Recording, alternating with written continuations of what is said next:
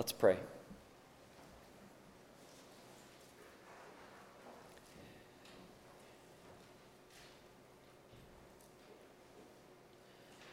Father, we are completely dependent on you.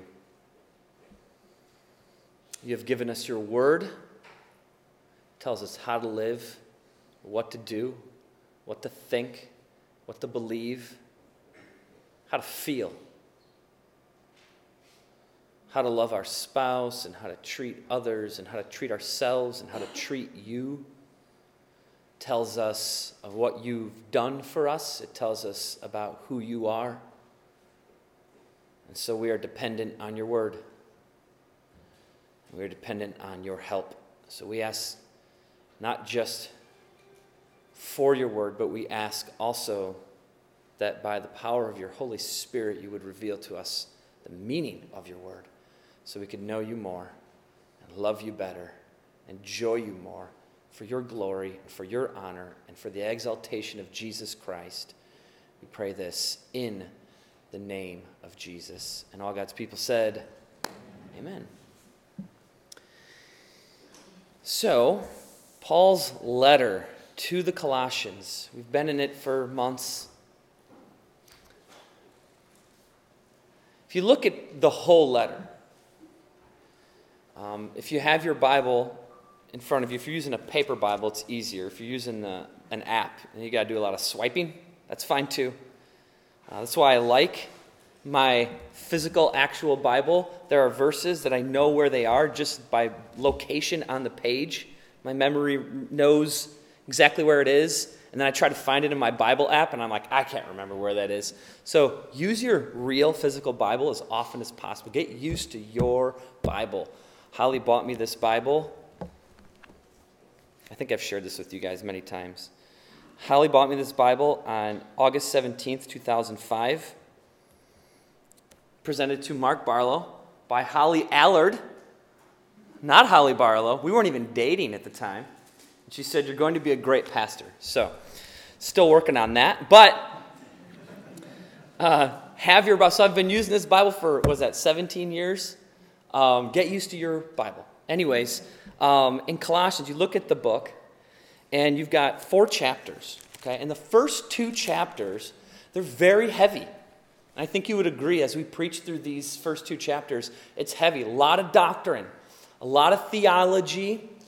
Mostly what's going on in the first 2 chapters, the reason there is a lot of doctrine and theology, a lot of head knowledge kind of information, is because the heresy that is attacking the Colossian church. We've talked about these heresies before. One of the primary heresies or false teachings that's invading Colossae is Gnosticism. And the Gnostics are all about knowledge, and all physical things are evil, and only spiritual things are good and holy, and God is real, but Jesus isn't really God, and a lot of false teaching and heresy and Gnosticism. And the Gnostics were intimidating the Christians in Colossae with their false teaching, saying, hey, yeah, your gospel of Jesus Christ is good and all, but you need more. You need to also do these things. Well, that's called syncretism. Syncretism is, think about it, this is the way I think about it, syncing together, mixing or blending either 2 or more belief systems. And so that ultimately is what was happening in Colossae. It wasn't just the Gnostics. Because in chapters 1 and 2, Paul is dealing with a lot of heresy. So that's why there's so much doctrine. That's why there's so much theology in the first 2 chapters, because he's addressing all the heresy that is taking place or that is attacking the Colossian church. In chapter 1, verses 9 through 14, Paul really deals with the Gnostics and talks about the significance of knowledge and what real knowledge is and what good knowledge is. And then in chapter 2, Paul starts dealing with other heresies, other syncretisms. In chapters 2, verses 8 through 10, Paul deals with pagan philosophies. That in the chapter 2, verse 8, Christian had preached. Verses 9 through 10, I had preached. But in that 2-week sermon series, you kind of see the philosophy of the pagans kind of rise up. And Paul deals with it. And by dealing with it, you've got a doctrinal problem because they're bringing a false doctrinal view of the gospel, and Paul has to correct it. And then in today's sermon, today's text, chapter 2, verses 16 through 17, Paul deals with legalism. In 2:18 through 19, Paul will deal with mysticism. And then in 2:20 through 23, Paul will deal with asceticism. So asceticism is essentially like this idea that have nothing of value on earth, be poor, that's true religion. And so if you're wondering, like, well, where do the Gnostics fit in that? Because I thought the Gnosticism was the real heresy in the Colossian church. Well, Gnosticism fits within a few of these, primarily mysticism and asceticism.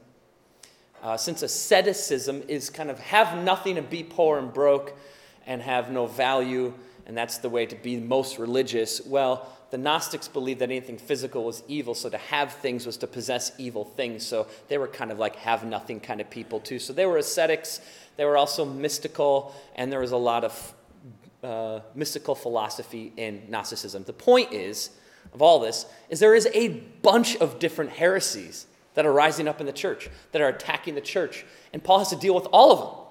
So the first 2 chapters are just heavy doctrine, heavy theology to answer or respond to the false teachings that the believers are hearing. Because the believers heard the gospel of Jesus Christ, that Jesus was born to a virgin, Mary, lived a perfect life, that he is fully God and fully man, that he died on the cross for our sins because we're sinners who need a Savior, that he rose from the grave, conquering sin and death, spent 40 days on earth, and ascended to heaven and will return one day.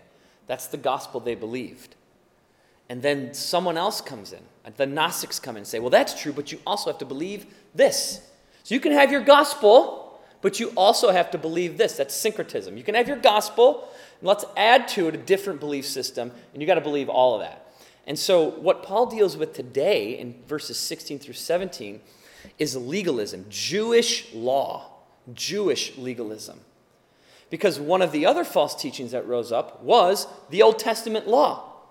Now, it's kind of silly for me to stand here and say the Old Testament law is heresy. That's not what I'm saying, because the Old Testament law was exactly what God wanted it to be for the Jews at that time. But once Christ enters the picture, everything changes, and we'll see that today. But ultimately, what was happening is heretics were coming in and saying, oh, yeah, you can have your Messiah, you can believe in Jesus, but you also have to follow Moses' law. You have to get circumcised. Or you have to participate in this particular feast. Or you have to do this particular sacrifice. Or you have to follow the rules on food and drink and what you can and can't eat. And you also have to, and then they start bringing back the Old Testament law into the life of the Christian, saying, you can have your Christ, but you also have to do the law. That's legalism. And Paul addresses that legalism today in verses 16 and 17. And ultimately, what we find as the real answer to all the false teachings in chapters 1 and 2, the answer really culminates in chapter 1, verses 15 through 20. I want to read them for you. This is what I think is probably one of the greatest chunk of Bible verses in the entire Word of God, because it is so Christ exalting. This ultimately is a text about the absolute, total, sovereign grandeur and supremacy of Jesus Christ. So listen to this, chapter 1, verses 15 through 20. He is, that's Christ, Jesus is the image of the invisible God, the firstborn of all creation, for by him all things were created in heaven and on earth, visible and invisible, whether thrones or dominions or rulers or authorities, all things were created through him and for him. And he is before all things, and in him all things hold together, and he is the head of the church. He is the head of the body, the church. He is the beginning, the firstborn from the dead, that in everything he might be preeminent. For in him all the fullness of God was pleased to dwell, and through him to reconcile to himself all things, whether on earth or in heaven, making peace by the blood of his cross. That Jesus is the answer to all the false teachings. That Jesus is the answer. That text is Paul's real, final conclusion about all of these heresies that are invading the church. That Christ is better. And ultimately, that Christ is sufficient. And that, I think for the church today, for us, we kind of look at that, we know that Christ is sufficient, that we know that we shouldn't add anything to the gospel. Well, they didn't know that. They knew that in part, but the gospel was new to them. This was the beginning of the church life. This was, we have 2,000 years of church history behind us. We have gone through just about all the doctrinal and theological debates that you could have about the Bible, and I'm sure there are plenty more that will come. And we've landed in certain beliefs and certain ideas, and the basics of the gospel are pretty solid in most evangelical churches. So we don't really struggle with, is Christ sufficient? Is he all I need? Doctrinally, I don't think a lot of us maybe struggle with that. But that was a huge problem in the first century, because they hear this gospel to new, they believe, and then someone else comes along and says, oh, you heard that gospel from Paul. Well, Paul was a Jew. Did you know that you should also do the Jewish things?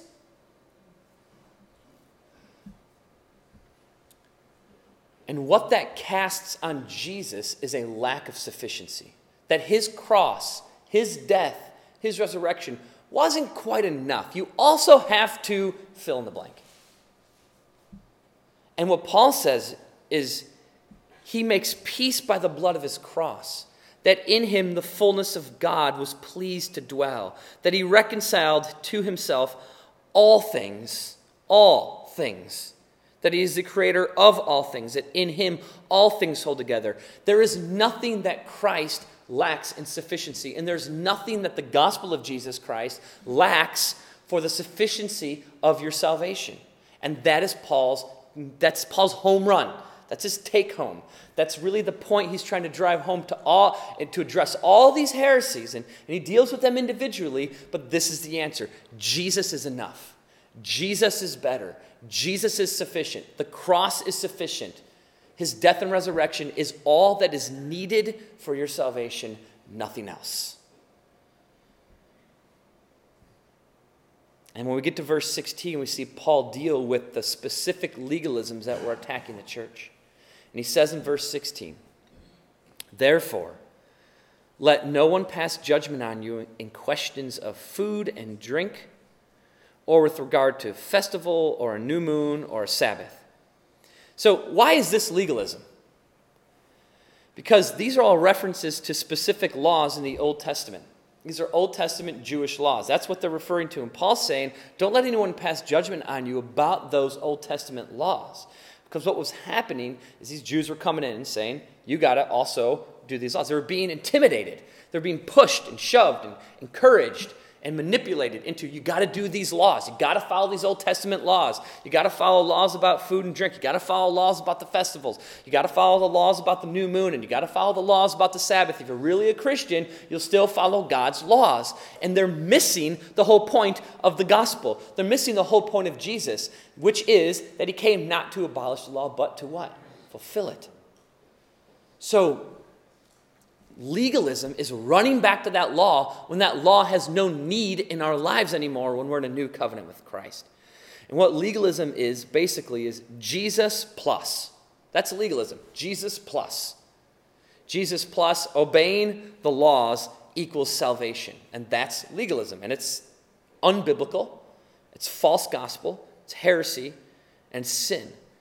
Now, legalism is not when someone stresses the importance of obedience or following God's commands.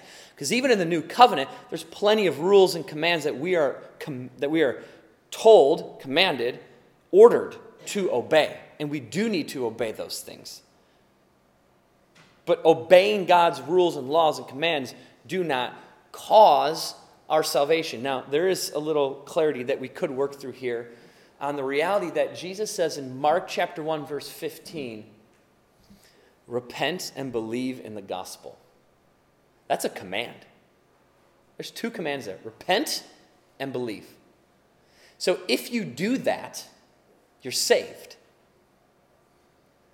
In order to do that, You had to obey that command, which means your salvation is dependent on what I think a lot of us would call a work, an act of obedience. Because we believed Jesus' command. Jesus said, repent and believe. If we repent and believe, that's an act of obedience to that command to believe. So our initial faith to get saved is an act of obedience. So some people could look at that and say, well, faith plus the work of acting in obedience. So it's faith plus works gets you saved. So works do save you. But then we read Ephesians 2, 8 through 9. It says we're saved by faith through grace, not by works. So we've got a little bit of a conundrum, and I think that conundrum is answered in this reality that the believer who puts their trust in Jesus Christ is acting in faith, because what Ephesians 2, 8, and 9 does tell us is that it's not works, but it also tells us it is faith, and that faith is a gift.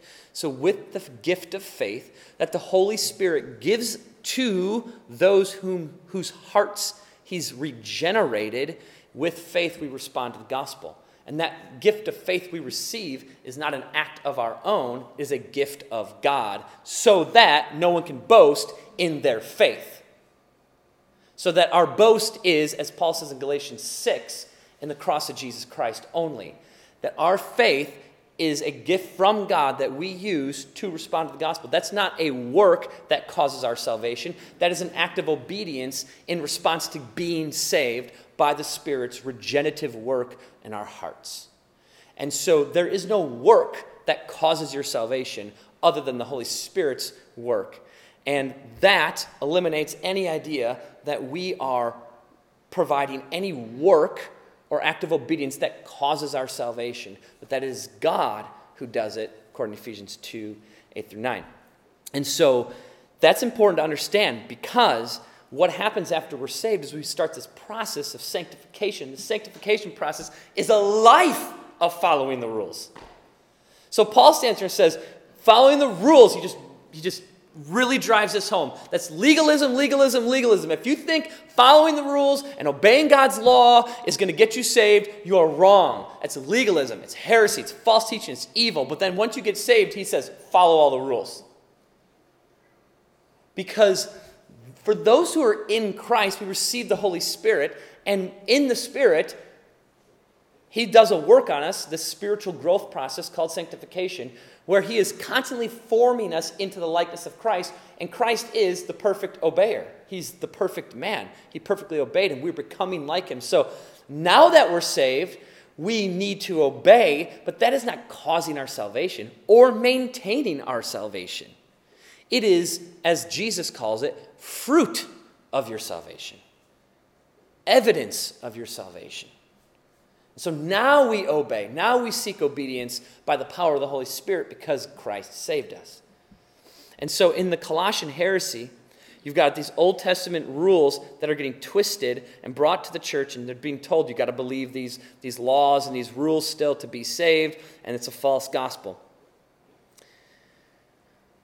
So essentially what these heretics were teaching was faith in Christ was fine and all, but you also needed to follow the law to be saved as well, or to stay saved as well.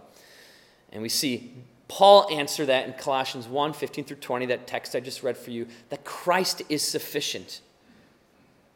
And that his sufficiency to our salvation means we don't need anything else other than belief and faith in him to be saved, meaning all we need for salvation is Jesus, and in Jesus we are complete. So complete that in Romans 8, Paul talks about our future glorification, and he uses a past tense version of glorification, because that future thing that hasn't happened to us is already secured if you're in Christ. That's how sure your salvation is. That's how complete we are in Christ. And because we are complete in Christ and in no need of additional works of the law to finalize our salvation, Paul says in verse 16, therefore, let no one pass judgment on you. The rules of man do not judge us. I think we live in a culture and a world, I think this has probably existed forever, and I think for us it feels more prevalent now because we're the ones living it. But the reality is we live in a world where all we want to do is please man. And I think everyone here knows that feeling. There's this just innate desire in us, like a crippling effect in us that is like a desire to please people. And some people more or less, some of you are like, I don't care what other people think. I know a lot of people who constantly talk about, I don't care what people think. And they say things out loud that you're like, the audacity to say things like that out loud blows my mind. I would never say that out loud. These people would hate me. I couldn't live with myself that way. And I hear some people just love to kind of like, I don't care what you think.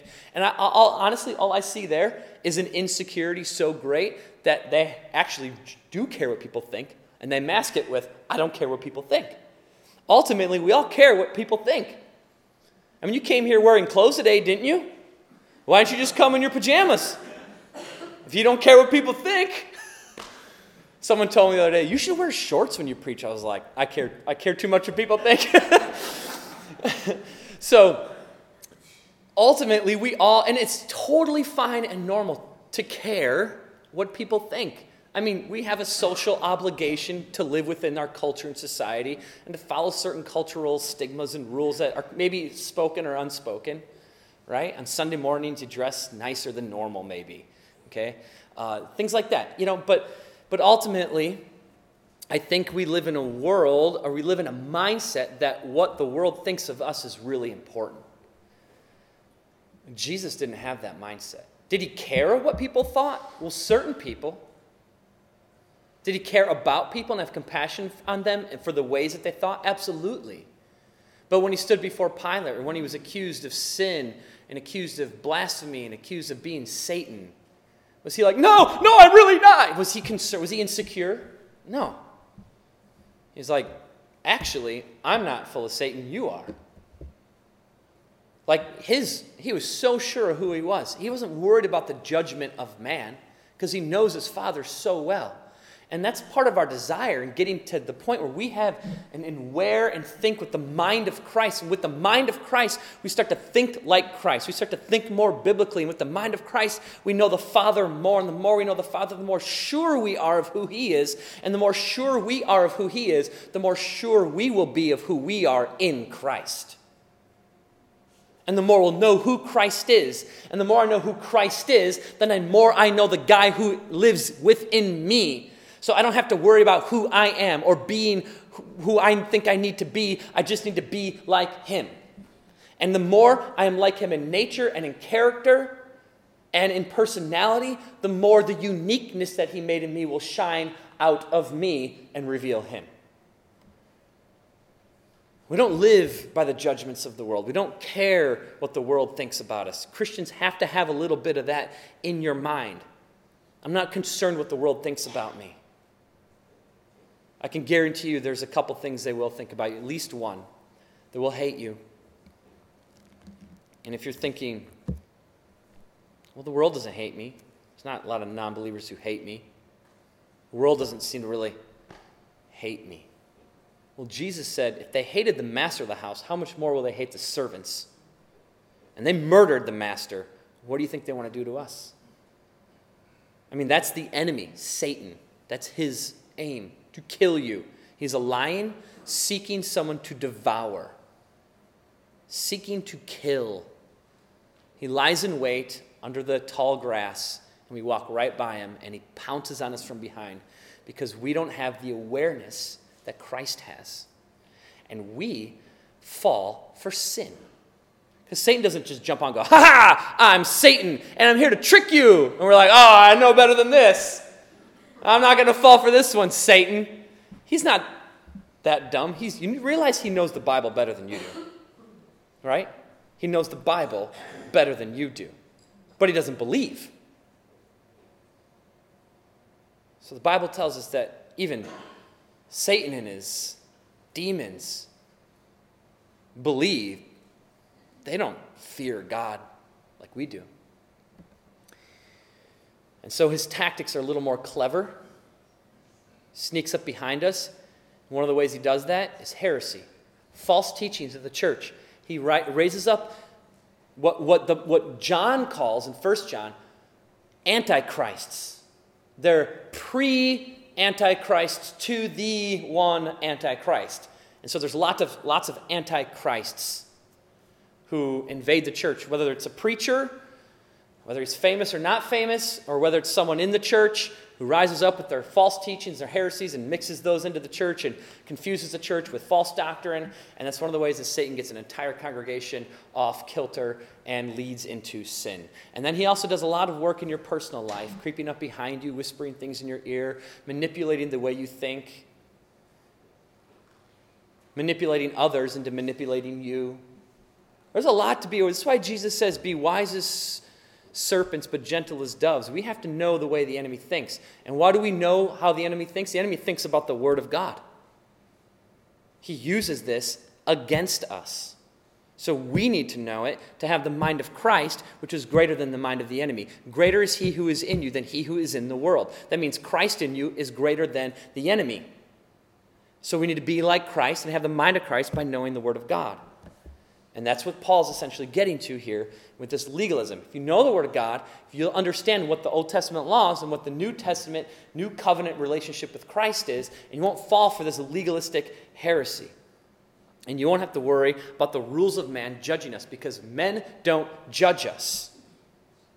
God's Word judges us. So in the freedom that we have in Christ, we should not give up that freedom to be chained back to the law again. In Romans 10:4, Paul says, for Christ is the end of the law for righteousness to everyone who believes. If you believe in Christ, the law is done for you. It's fulfilled for you. You don't have to fulfill it yourself. Christ did. So in Christ, we have been freed from the demands of the law, and we now live in a new law, and that new law is the law of the Spirit. Romans 8:2. For the law of the Spirit of life has set you free in Christ Jesus from the law of sin and death. That's the Old Testament law, because it's a law of sin and death. So the law no longer has reign over us, nor are we subject to the law or to man-made rules about salvation. To adhere to those laws is dangerous for many reasons. I think one of the most important reasons that legalism is dangerous is that anyone can act good. Anyone can pretend to be morally good. Anyone can put up a front or put up this facade or wear this false mask of holiness and kind of just like walk through the motions and behave like you're a Christian and do all the right things and go to church occasionally and write a check sometimes and attend a few studies and do these things and act like a good husband or wife and act like a good parent and try really hard on the outside, but inside there's no heart change. And eventually you can't pull that off for very long, because eventually, according to Scripture, you fall away. And so the hard thing there is that we can be deceived by people who say that they're Christians but aren't. And we see this all over the New Testament. People claiming to be saved who then eventually it's revealed that they're not one of us. They looked like us, they acted like us, they joined us in worship, they said the things that we said, and by all accounts, everybody thought that they were saved. So behaving saved isn't salvation. Trusting in Jesus Christ to pay for your sins is salvation. And that happens in the heart, not outwardly. What happens after that happens in the heart is an outward expression of that, which is what makes it so hard to identify the difference between a genuine believer and a false convert. We've got to remember 1 Samuel 16:7 when Samuel was looking for the next king. All of David's brothers were like they were all king material. Big, strong, and handsome. God's like, no, that little shepherd boy over there taking care of the sheep. And the brothers are like, pfft. His dad's like, pfft. Samuel's like, that guy? God's like, anoint him. And he says in 1 Samuel 16:7, man looks on the outward appearance, but the Lord looks on the heart. And what God reveals about David's heart later is he is a man after God's own heart. That's all you need. That's all you need. You don't have to be big and strong. You don't have to be handsome. You don't have to have 7 skills of leadership. Every time I go to a pastor's conference, it's like, how to be a better leader. I'm like, how about how to be a better shepherd? Can we address that? How to know God's word better. Like, it's just, there's so many ideas about what it takes to be a Christian, or what it takes to be a good leader, or what it takes to be a good pastor, or what it takes to be a good husband, or a good father, or a good wife, or a good spouse, what all these things. How to be a good manager of your business. All we need in our life, for everything in your life, is how to be more like Christ. That's it. You want to be better at your job? Be more like Christ. He would be so good at your job. He would be the best employee ever. He would be so good at every job in the world, better than any of us, because he'd be so dependent on the Holy Spirit. He'd be so Spirit-led, he would do everything right. He would do everything well. So whatever your call in life is, wherever God's called you to be, to live, to serve, the job you have, I'm not saying don't develop the skills of your trade. Of course, that's important, that's great and all, but the most important trait to have for your work life and for your marriage and for your parenting and for your relationships and for your involvement in church here is to be like Christ. That's it.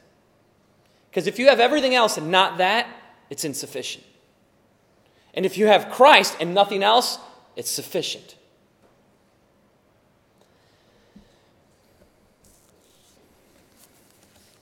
Now, Paul's primary concern was that the Colossians were being intimidated by these legalists.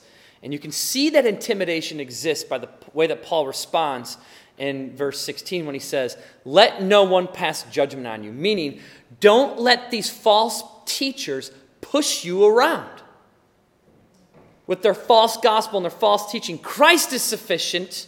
Do not sacrifice your freedom in Christ for the bondage to the law, and don't let these false teachers convince you to do so. Stop being intimidated by their legalism. Stop letting them use the law, which you know is important to Judaism. You know it's important, and they're manipulating you with the importance of what the law has been to the Jews for thousands of years. And suddenly, you're told that in the new gospel, in this gospel of Jesus Christ, you don't need that law anymore because Christ has fulfilled it. And they're telling you, whoa, this law has been around for thousands of years, and they manipulate you and intimidate you into believing this law. So stop believing the law. Stop believing. Don't let them intimidate you or push you around, and stick to the gospel. And the false teachers taught the importance of following ceremonial laws from like Leviticus 11 about food and drink. That's what Paul says. Let no one pass judgment on you concerning food and drink. Those food and drink laws were created by God for Israel so that they worked, as they kind of worked their way into the promised land and worked their way throughout their history, and they move into lands that have nations in them, and these other nations are pagan, false worship of false gods and cultures of a variety of different kinds of sins. As the Jews moved in, God wanted to set his people apart from the surrounding nations. And the way in which he sets them apart is the law. So he gives them specific laws. You can't eat camels and pigs and badgers and rabbits. You can eat crickets and locusts. You can't eat mice and rats and moles. Just all these specific, weird, we look at this and go, why? And is there like practical reasoning to some of that? Maybe.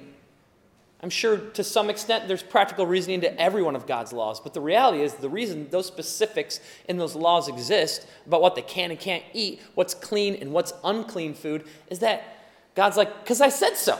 I mean, that's all it really comes down to. He said, like, animals that chew the cud and are unhooved or whatever. I forget the specific about it in Leviticus 11. But, like, he could have just been like, how about all the animals that tread out the grain? Those are the ones you can't eat or whatever.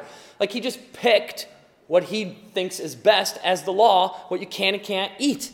And because he decides that that's the rule, period. And I think in my years of preaching and teaching, I've heard a lot of preachers and pastors talk about the reason that God made this law is because you can't eat pigs because pigs have worms and worms are bad for you. So he was helping Israel with their diet, and that's the reason. I don't think that's the reason, because you can't do that with every law. So he just creates a standard of living. You can do this, you can't do that. You can do this, you can't do that. You can't, and there's hundreds and hundreds of laws, what you can and you can't do, when you can do it, when you can't do it, what happens when this happens kind of laws.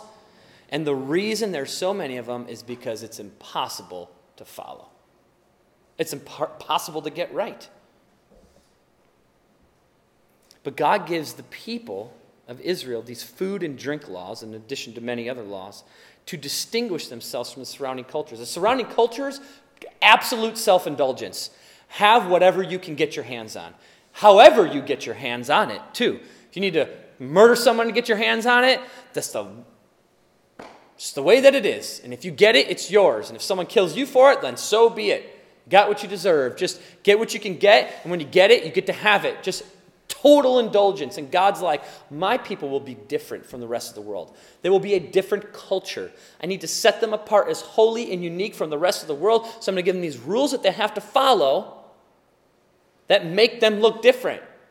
And the Jews go, we don't eat pigs. And the rest of the world goes, you don't eat pigs? You never had bacon? So it sets God's people apart as we are following the law of our God. And then their adherence to that law, which is their holiness, their obedience, reveals the nature of God, reveals to them the goodness of God to set his people apart, which ultimately reveals how God is set apart. And so that was the intention of the law, to set God's people apart. But we no longer need the law to set us apart, because we have Christ who sets us apart, and we have the indwelling Holy Spirit who causes our obedience in us through our sanctification to make us holy. And in that continued holiness, we are set apart from the world to reveal God through Christ in us. So we don't need the law to be set apart anymore. We have Christ who sets us apart. Now we operate in Romans 8:2, in the law of the Spirit of life. And the law of the Spirit of life is that you don't need to follow the law to be holy. You need the Holy Spirit to be holy. You need Christ to be holy. He sets you apart. And then the life you live is led by the Spirit according to the Word of God. And the Spirit encourages and causes and endures for you and through you all the commands of God, so that you do them. And that holiness that he produces in you sets us apart from the world.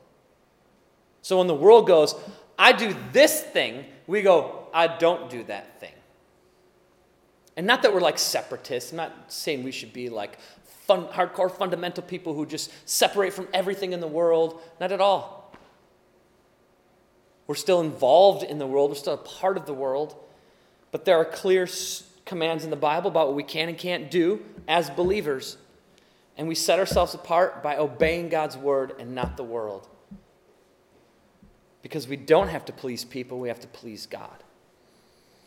And additionally, concerning food and drink, Jesus had already canceled those ceremonial food rites. In Mark chapter 7, verses 18 through 19, Jesus said, whatever goes into a person from the outside does not defile him. Meaning, whatever you eat doesn't defile you, because it enters not his heart but his stomach, and then it's expelled. Thus, he declared all foods clean. And we see this later too in Acts 10, when Peter has a vision, and God says, Peter, kill and eat. That's a command. For those of you who love hunting, there you go. Go kill and eat. When people tell me that when people are like animal rights activists, I mean, I'm all right. I'm all for animals having being safe or whatever. I don't understand why we would put a bunch of energy into saving animals when there are babies dying. But I do think that we should treat all living things as if they were God's creation, including animals. But when people are super hyperactive animal activists and say you can't kill animals because they have feelings and thoughts, and I just think of Genesis 6 after the flood, God's like, eat whatever you want, kill that, The cow is for you. Eat it. And then he verifies it with Peter, kill and eat. It's for you to have. So, I'm a meat eater. I hope you are too. If you're not, that's fine. That's your life choice. But the Bible has clearly, Jesus and Peter, and other texts as well, have clearly validated our ability to eat whatever we want. That there's no ceremonial rules anymore, legalistic rules on food and drink. So again, Jesus refers to God's concern not with external things, what you're eating, but with the internal condition of the heart, meaning it doesn't matter what you eat or drink. What matters is where your heart is at. And that is the heartbeat of the gospel over and over again, because Jesus shows up on earth and he starts talking and sharing and preaching. You see it in the Sermon on the Mount over and over. He says, you've heard it said this, but I say this. And almost every time he does it, he says, you've heard it said, and he says a law. He says an Old Testament law, or some sort of misinterpretation, their misinterpretation of a law. You've heard this said, but I say this. You've heard, don't murder. Well, yeah, it's one of God's laws. And Jesus says, but I say that if you hate your brother, you're just as guilty as murder. Because what the murderer does with his hands when he murders somebody is the external action. And what Jesus is saying is, it's what's in the heart that killed that man. The heart led to the physical action. So the heart's the problem. So Jesus steps back and says, the man who murders and the man who doesn't murder but hates are in the same boat. They both have a heart that hates. That's the problem, the heart. And it's the same thing with the law. It's not the actions of the law that matter, it's the heart that matters. So Jesus flips the script on Old Testament law and says the new law is the law of the Spirit, which is all about your heart. And I think as Christians, that's really important for us to think about, because we can have, and many times in our lives, very, very wicked things going on in our hearts and in our minds, but we show up at church and we go to do this and that, and we act like everything's okay and I'm a good believer, but deep down inside, we are dying with sin. No one sees it. Why? Because I care what man thinks too much. So I'm going to follow the rules or look like I'm following the rules, but my heart is a disaster. You can't hide that from God. He knows your heart. He knows it better than you do.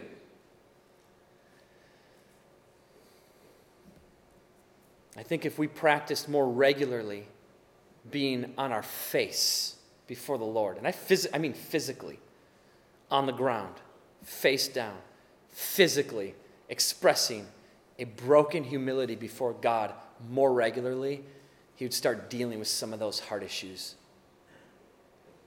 And we would be healthier and happier. Now, Paul also tells the Colossians not to let anyone judge them or intimidate them concerning festivals or the new moon or the Sabbath. Again, all Old Testament laws. The new moon refers to the first day of the month, where they would always have these ceremonial sacrifices. And then the festivals refers to many festivals, such as Passover, Pentecost, Feast of the Tabernacles. These are all, you find these in Leviticus 23. But this is where we need to make a clear distinction about something important. There's a difference between something about what Jesus did. When Jesus comes to earth, Jesus' relationship to the law. There's something really important we have to understand about it. That there is a difference between abolishment and fulfillment. Abolishment and fulfillment. In Matthew 5:17, Jesus said, do not think that I have come to abolish the law or the prophets. I have not come to abolish them, but to fulfill them. So Jesus is teaching that the law still stands while he still stands. While Jesus is alive on earth, he is living by the Old Testament law, and he's living it perfectly, which none of us can do, and no one before him could do. And once he dies, the demands of the law still exist. Except in his death and resurrection, we can put our faith in him, and his credit of obedience to the law becomes our credit. So the requirements of the law are not gone, they're just fulfilled. They are not abolished, They are fulfilled in Christ. So the gospel then becomes the thing we proclaim instead of the law of God. We don't have to tell people that the law still exists and that they can either choose Jesus or choose to obey the law. Choose your own adventure. You guys remember those books? Choose your own adventure books. Love those as a kid. Okay, choose your own adventure. You can follow the Jesus route, where you don't have to obey the law, or you can go the law route and you do have to obey the law. Both can lead to salvation, but you got to pick one, and if you go the obedience route, you better be perfect or you're going to die. And what Paul says in Galatians 3:10 is, if you go the law route, you die. You're cursed by the law. The law is a curse. Why? Because the law was never intended to save you. The law was intended to show you that you can't be saved by the law or by your obedience or by your good works. The whole point of the law is it's impossible to obey so that you would say, God, then what am I going to do? I need help. Will you save me? And he says, yes, in Jesus. It's the whole point of the law, to point you to your inability to meet God's standards of holiness and then your absolute need for Jesus Christ. Jesus didn't abolish the law, he fulfilled it. But then we have this problem in Ephesians chapter 2. Paul saying in Ephesians 2 that Christ broke down the dividing wall of hostility, verse 15, so Ephesians 2:15, by abolishing the law of commandments and ordinances. So now we have a conundrum because Jesus just said that he didn't abolish the law but fulfilled it. And now Paul is saying that Jesus abolished the law of commandments and ordinances. So what is Paul teaching? Well, Paul is teaching is not opposite of what Jesus taught. Paul is teaching that in Christ, by his fulfillment of the law, we no longer have to practice the law. The law came with many ordinances and commands and certain practices of certain rituals, such as the festivals and things you can and can't eat or whatever. But really, it's these ceremonies. These, the new moon, every first of the month, you have to sacrifice and be at the Feast of Tabernacles and be at Passover and do all these certain ceremonial activities that the law requires. And what Paul is saying is now that Jesus has fulfilled the law for us, there's no need to participate in these festivals anymore because they are abolished. Our command to do these ceremonies is abolished because the law is fulfilled in Christ. And just as the gospel frees us to eat and drink as we please, so also the gospel frees us from the demands of ceremonial laws to please God because we have in us him alone who pleases God, Jesus Christ. And then regarding the Sabbath was a sign. It was a covenant sign between God and his people. And we're no longer in the old covenant. Circumcision was the sign of God's covenant with Abraham. And the Sabbath was the sign of God's covenant with Moses. And the signs were intentionally meant to do, as we said before, set God's people apart from the rest of the world. But in Christ, we're in a new covenant. And the new sign of the new covenant we talked about a couple weeks ago is baptism. That's the new sign of the covenant. That's the sign of our new covenant in Christ. And that's our outward sign of being set apart from the world and for God in Christ. So the demand to follow the Sabbath no longer remains for those who are in Christ. And Jesus himself becomes our Sabbath. He becomes our rest. He is our practical, daily, real rest today in this life. And ultimately, any rest we get in Christ today is ultimately serving a greater, better reality that in the future, this is according to Hebrews, there is a better rest, an eternal rest in him. That's what the Sabbath is always meant to be. The Sabbath in the Old Testament was always meant to point you to Christ. He's the Sabbath rest. He's the eternal rest. In him, there is a Sabbath that remains forever. Perfect rest and peace in God. And it comes through Christ. So the Sabbath always was meant to point us to Christ because Jesus said, I'm the Lord of the Sabbath. And so, being the Lord of the Sabbath, he's the Lord of rest, and he points us to our eternal rest. Meaning in Christ there is eternal hope. So there no longer remains for those who are in Christ like a day that we have to set apart, a day dedicated to God, because with Christ in us, Romans 12, 1 through 2, our lives become a daily living sacrifice, which is our spiritual worship. That doesn't mean you don't take a day off. Doesn't mean you don't take a physical rest from work.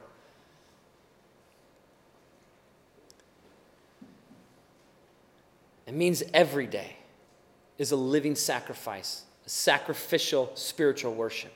So, what are all these things compared to Christ? What should believers not be intimidated? Why should we not be intimidated by legalism or be pushed around by legalism? Why should we not follow the Old Testament law or follow all the rules so strictly and adhere to Old Testament rules and laws? Number one, it's a curse. But number two, because what Christ is compared to those laws. What are food and drink and festival, new moons and Sabbath compared to Christ? Well, Paul answers that as his foundational reason for why we are no longer bound to the old covenant realities and for why believers should not be intimidated by false teachings of legalism. In verse 17, he says, these things, so these things are food, drink, festival, new moon, Sabbath, the law. These things are a shadow of the things to come. These things are a shadow of the things to come. But the substance belongs to Christ. None of these things hold a candle to Christ. These things had one purpose, and it was to show how impossible it was to follow God's law, and that impossibility revealed our need for a new way out, a different way out. The law's not going to save you. Faith in Christ saves you. We see that all the way back in Genesis. When God talks to Abraham and tells Abraham, I will produce through you a seed that will bless the nations, and Abraham believed God, and in Genesis 15, God says of Abraham, he counted his faith as righteousness. From the beginning, we are saved by faith. You believe God's promise. He believed God's promise of Messiah. It wasn't the full picture of the Messiah. Abraham did not know what we know today. But he believed all that God had revealed him about the gospel, about the Messiah, about salvation. And in believing, it's counted to him as righteousness. That is salvation. Salvation has always been through faith, not by the law. The law was intended to reveal to us our inability to be good enough and our need for a Savior, for a Messiah, and that is what makes Christ so beautiful, is that he rescues us from our incapability of saving ourselves.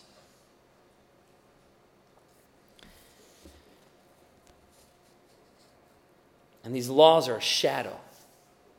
Christ is the substance. A shadow is never what it appears to be. It cannot be substance. In fact, a shadow is the absence of substance completely. It exists only because the substance exists. Meaning the shadow is dependent on the substance. The law is dependent on Christ. We are dependent on Christ because the law is not enough. A shadow cannot sustain you. A person can. A shadow is the negative of the substance. It's shaped like the substance. It looks like the substance. But it will always be lesser than the substance. And it will always be an unfulfilling version of what the substance provides. So the shadow, or the law, was only ever meant to tell us that there is a substance to this shadow that is far more valuable. So when Jesus stands in front of you, will we bow down to a shadow and worship a shadow? No, for two reasons. Number one, in heaven there'll be no sun because Christ is the light of heaven. And if he's the central point of light, he can't have a shadow. I always thought that was interesting. So, he literally won't have a shadow. So, we can't worship his shadow. And number two, even if he did, why would we? That makes no sense. We wouldn't want to worship his shadow, which means we don't want to worship the law. We're not going to come to Jesus in heaven and be like, Jesus, thanks for dying for me, but man, did I do Leviticus 11 really well, didn't I? He's going to be like, that earned you nothing, dude. His point is, Christ is sufficient. He's all you need. If both of us stand in front of Christ and I claim, well, I did this and that and this and I have a million things I did well and only 500,000 I didn't do well, and you have a million things you did wrong and only 500,000 things you did right, does that make me better than you? Does that matter? It doesn't matter. It's irrelevant because the only ticket into heaven is the righteousness of Christ. The sufficiency of the gospel is all you need. So no matter how many goods and bads or laws I have or haven't done or whatever I did or didn't do on earth, My only ticket into heaven is the sufficiency of the gospel of Jesus Christ. So when I stand before Christ and when you stand before Christ, our only claim will be the cross of Jesus Christ. And that's why Paul says, boast only in the crucifixion of Jesus.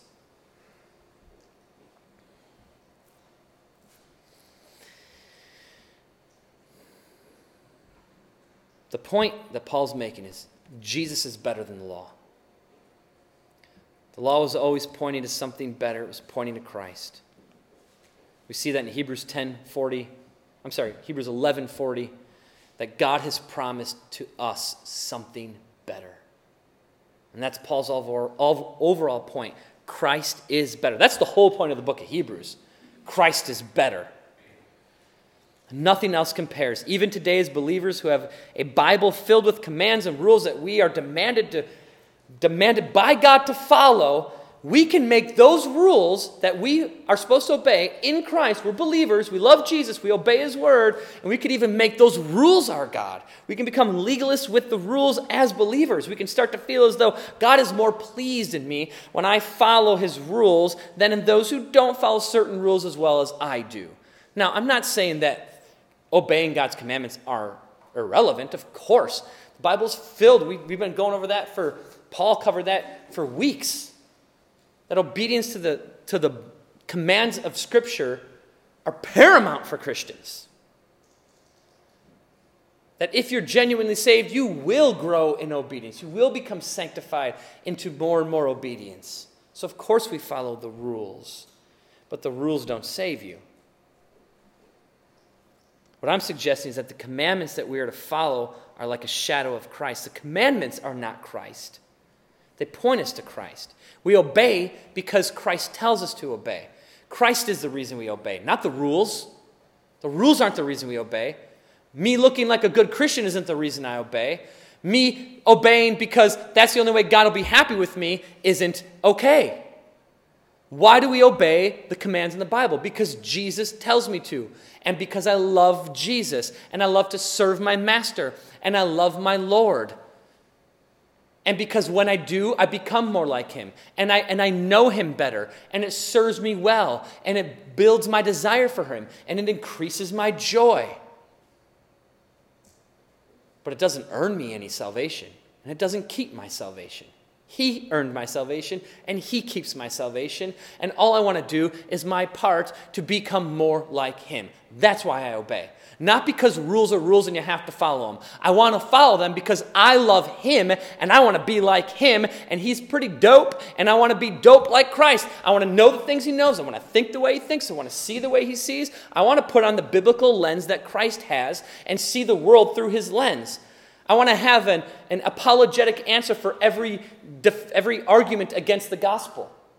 And I want to, not only do I want to have that answer, but 1 Peter 3:15, I want to respond with the gentleness of Christ as well. I want to be like him in every way. I want to be like Christ when Christ says, I see the Father, like he knows the Father so well. There's such an incredible intimacy between him and God the Father. I want that intimacy. And I only get it if I'm like Christ and if I'm in Christ. So I want to obey, not because it earns me anything or it keeps anything from me, because I want to obey because Jesus is just so awesome. And he obeyed, and I want to be like him. And the more I obey, the more I grow into that likeness. And the more I obey, guess what else I become? More arrogant. So the more I obey, the more sin shows up in my life. Just showing me that I could never do this on my own. Even as I get better, I actually get worse in a lot of ways. Revealing to me the significance of God's grace in Jesus Christ and my absolute dependence on the sufficiency of the gospel. Legalism can be tricky. The law fails to provide salvation. And it was only ever intended to point us to Christ. And to return to the law is slavery. Galatians 5:1 is for freedom that Christ has set us free. Do not return again to the yoke of slavery. Do not be a slave to the commands of the Bible. Be a slave to Christ. And when you do, and when you are, the commands become joy. Let's not be legalists. Let's be joyfully obedient because we love our Lord, because we love Christ. Let's pray. Father, with great love for you, we come to you in prayer. Help us to follow your word with joy. Encourage us, strengthen us. Pray that you would help us reject any legalism that is going on in our hearts or minds, or even in our community or in our church. Help us to focus on the sufficiency of Jesus Christ and his gospel. Not just for our salvation, but the sufficiency of the gospel and Christ for our sanctification. We love you, Lord, and pray that you would transform us into your likeness. Help us to know your word so well that we can view everything through the lens of your word as you develop in us a Christ-like worldview. Love your people, tend to your people, cherish your people.